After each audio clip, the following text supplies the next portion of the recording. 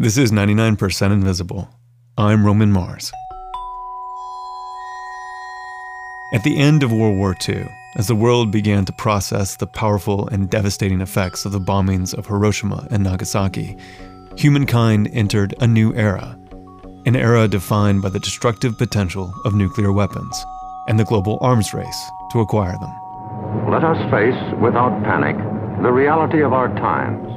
The fact that atom bombs may someday be dropped on our cities. And let us prepare for survival by understanding the weapon that threatens us. And while the violent applications of atomic research had already been proven, governments and scientists suspected atomic science also held promise for good. Peaceful applications that could bring the world into a new age of scientific progress and technology. It is not enough to take this weapon out of the hands of the soldiers.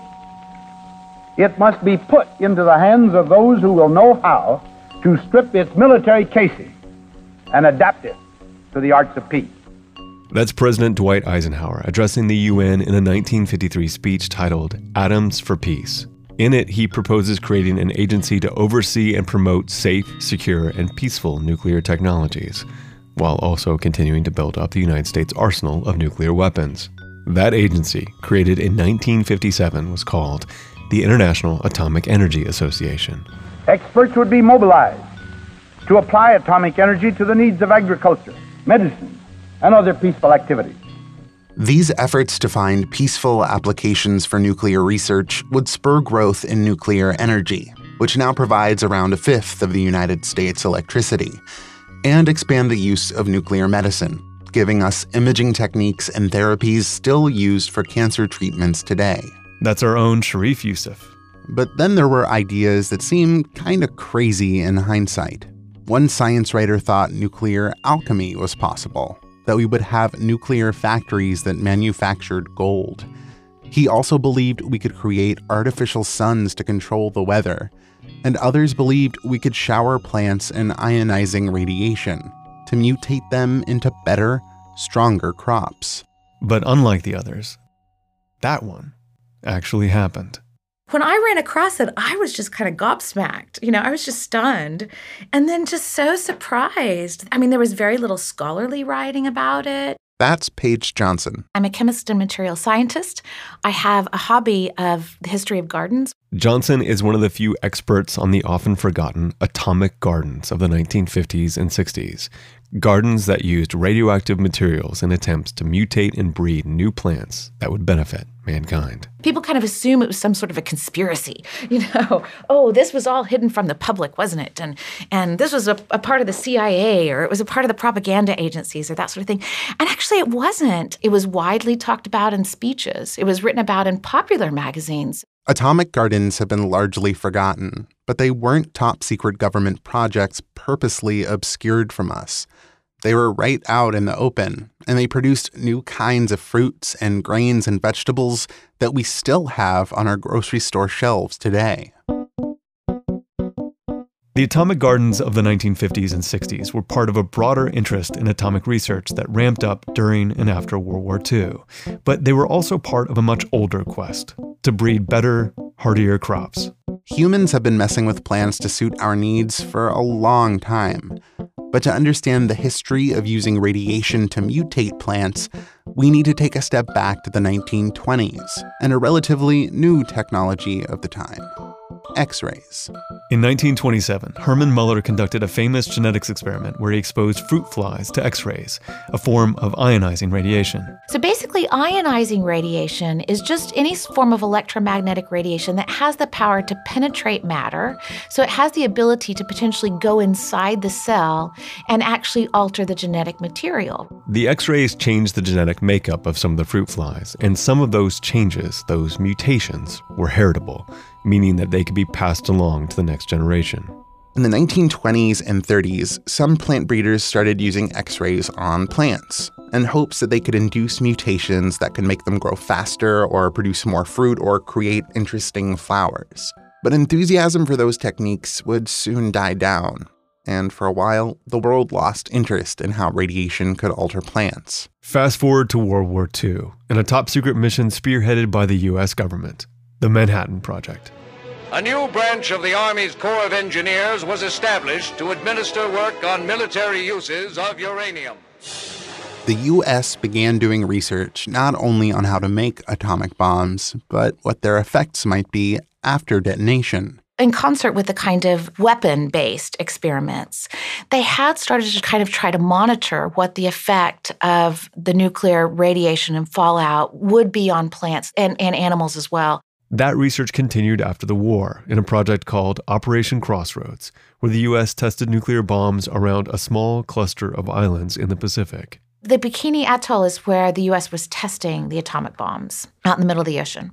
And that's the first place where they really start intentionally planting plants and seeing how they're affected. Researchers wanted to find out how plants would respond to the heat and the gamma rays that the bombs gave off. The U.S. also docked boats nearby, filled with rats and goats and pigs to see the effects of bombs on living animals. A lot of them died, from the blast as well as the radiation. But there were other strains of nuclear research going on much closer to home, particularly in national labs where the government was willing to throw funding at the new hot topic of nuclear science. Even if those projects weren't directly related to weapons. Enter the atomic gardens and a new quest to alter genetic material in plants, something we're still doing today. With modern genetic modification techniques, we have the ability to go in and very carefully slice the genome with a scalpel. The radiation experiments, the atomic gardens, were essentially just hitting the genome with a hammer and seeing what would happen. One of the most fascinating examples of this research was happening at Brookhaven National Labs. So the Gamma Gardens at Brookhaven in New York were probably the largest gardens in the U.S. governmental effort devoted to atomic irradiation of plants. The Brookhaven Gamma Garden was created in 1949, and its original goal was to study the effects of prolonged exposure to gamma rays on plants. But eventually, they began to research whether they can use gamma gardens to induce beneficial mutations. The essence of a gamma garden is it looks like a big circle with pie-shaped wedges, and at the very center of the pie is a radioactive source that was usually contained in a pole and would be raised above the level of the ground. To call them gardens actually makes them sound smaller than they were. Many of these gamma gardens were 5 acres in size, so they were really massive installations. And because of the wedges, when viewed from above, it almost looks like the symbol for radiation danger. The center pole contained a radioactive isotope, usually cobalt-60, that would shower the field with gamma radiation for about 20 hours a day. When it was time for researchers to go in and see the results, they would lower the source into an underground bunker made of concrete or lead, step inside the field's high fence, and inspect the plants arrayed around the center. Generally, at the very front of the source, almost all of those plants would die, pretty much, or they'd be shrunken and shriveled. As you got back towards the back of the pie-shaped wedge, you'd see plants that were living that might look normal, but which were going to be evaluated to see if they had any abnormal growth patterns. Mutations naturally, randomly occur in every living cell. But here the researchers were hammering the plants with radiation in an attempt to increase that rate of mutation in the plant's DNA. So in a sense, the scientists hoped to speed up evolution. They were hoping to create crops that could withstand harsh growing conditions, that were more resistant to disease, that could produce more food to help feed the world. I was struck again by just what a utopian quest it was to kind of rebuild plants and end world famine and make the world, they even used this language, a smiling Garden of Eden. And this quest wasn't just taking place in the US. By the late 1950s, similar experiments were happening around the world, in Norway, Sweden, Costa Rica, and the Soviet Union, among other places. And not all of these efforts were run by the government or fancy research universities. Some were done by curious citizens. The Atoms for Peace movement began to support the idea that home experimenters could run their own nuclear projects. As part of this Atoms for Peace effort, it was really actually designed to enable atomic entrepreneurship as well, which seems startling. You know, it's like kind of if the startup culture of today existed, only you could get a radioactive source from the government with which to run your startup company. In the late 1950s, an oral surgeon in Tennessee became one of these atomic entrepreneurs. His name was C.J. Spies, And he built a little bunker in his backyard where he started irradiating seeds and selling them to home gardeners and to children looking for science fair projects. These irradiated seeds weren't dangerous to handle. Just because something's been irradiated doesn't make it radioactive. One of Spee's biggest clients was an Englishwoman named Muriel Howarth, who was an enthusiast of all things atomic and all things gardening. She formed something called the Atomic Gardening Society. And its purpose was really to engage the lay gardener in the sorts of atomic experiments that were taking place in the national laboratories. So she wanted to provide them with irradiated seeds, and they would hopefully discover useful mutations in people's backyards. People could become members of her Atomic Gardening Society, and Muriel would ship out the irradiated seeds and ask them to send back any data they could about the plants. This was really an early example of crowdsourcing science, was what she was doing. And her Atomic Gardening Society was just one of Howarth's efforts to get people involved and interested in nuclear science. Previous to forming the Atomic Gardening Society, she had published something called the Atomic Digest, whose byline was Safeguarding the Atom for the Layman. That digest was part of another society she started called the Atomic Society for the Layman. Albert Einstein agrees to be the first patron of her society. She was invited to gatherings of the Nobel laureates who acknowledged her, who say, our goals are much like yours. A lot of atomic scientists liked the idea that their work was being used for something besides making bombs. So the atomic scientists were very concerned that the power of the atom would be kept kind of only for evil and only for weaponry, and felt like the safest route for it was for it to be brought out into the open and into the realm of the layperson and into these more peaceful causes. And Muriel certainly made great efforts to help this cause. She had a lot of atomic gatherings and events. So there were film screenings about atomic topics, there were lectures, there were parties. And she was particularly unique in that she spoke explicitly to women about this. In 1950, she even staged an elaborate performance in which actors pantomimed the basic structure of an atom, and it was reviewed by some pretty major publications. So here is the review of the performance in Time magazine. Before a select audience of 250 rapt ladies and a dozen faintly bored gentlemen, some 13 bosomy atomic energy associates in flowing evening gowns gyrated gracefully about a stage in earnest imitation of atomic forces at work. By the 1960s, popular interest in atomic gardening was coming to an end. Members of the Atomic Gardening Society grew tired of seeing very few promising results from their seeds. It was extremely rare to get a beneficial mutation, and mutations were hard for people without scientific training to detect. Backyard atomic gardening basically reached its peak with Muriel Howarth.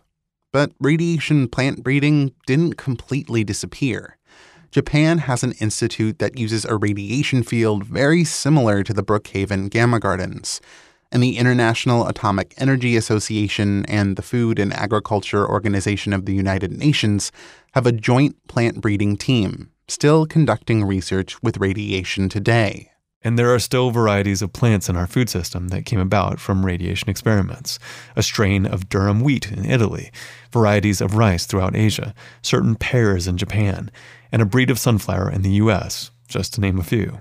Also, the Rio Star grapefruit came about because of radiation breeding experiments and now accounts for about 75% of the grapefruit grown in Texas. Our producer, Delaney Hall, used to live in Texas and can confirm that it is delicious. Yeah, I can confirm that it is delicious. But despite some successes, radiation plant breeding never managed to live up to its ideals of ending famine and turning the world into a, quote, smiling Garden of Eden. Basically, after the 60s, it was clear that things didn't live up to their promise. It definitely didn't live up to its aspirations. That's Helen Ann Curry. I'm a senior lecturer in the history and philosophy of science at the University of Cambridge. She's also the author of Evolution Made to Order, Plant Breeding and Technological Innovation in 20th Century America. Curry thinks that over time, especially as environmentalist movements started, people may have become less intrigued by and more wary of all things nuclear. including radiation breeding. Whether it's going to create horrible things in the field that I might not want to ever eat anyway. I wonder if radiation lingers on the seeds and might pose a threat to me. So I think this view becomes much more mixed about what the possibilities are.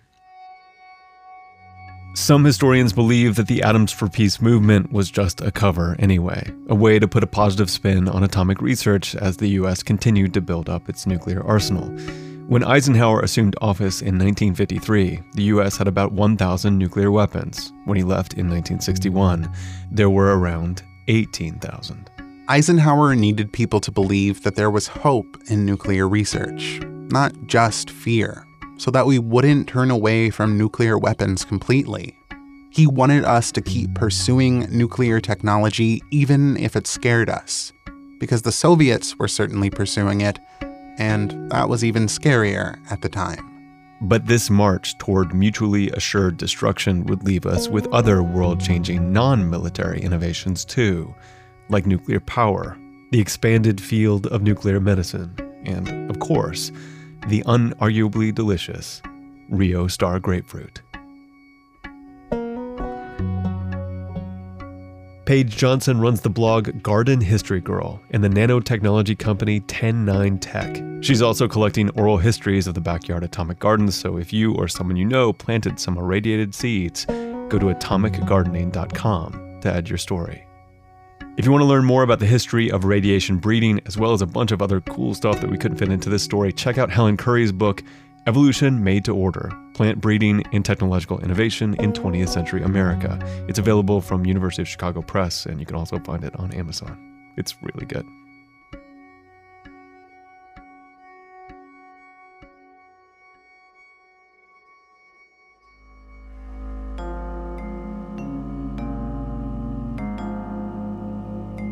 "99% Invisible" was produced this week by Sharif Youssef, with Delaney Hall, Avery Trufelman, Emmett Fitzgerald, Sam Greenspan, and me, Roman Mars. Katie Mingle is our senior editor. Kurt Kolstad is our digital director. Taryn Mazza is our office manager, and Sean Rial composed all original music for this episode. We are a project of 91.7 KALW in San Francisco and produced on Radio Row in beautiful downtown Oakland, California.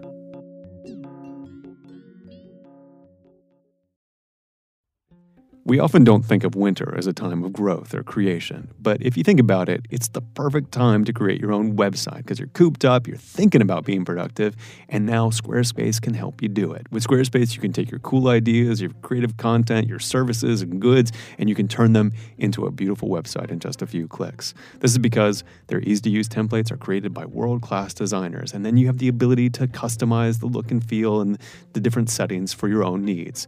For example, my site, romanmars.com, I made with Squarespace. The landing page features a close-up of me talking to a microphone, so it has my very handsome beard. But if I should ever shave it, I don't have to wait for my web guy to change the photo. I can do it myself, and maybe the next photo will feature my soulful eyes. On one of the pages, I've also picked out some of my favorite episodes of 99% Invisible to share, and the audio is conveniently embedded, even on mobile. Try it yourself. Go to squarespace.com/invisible for a free trial, and when you're ready to launch, use the offer code INVISIBLE to save 10% off your first purchase of a website or domain.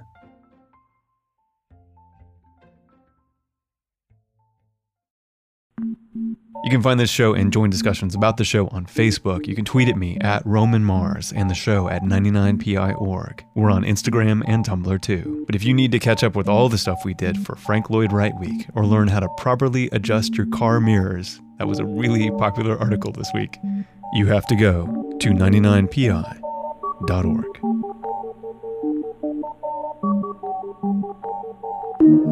Radiotopia from P.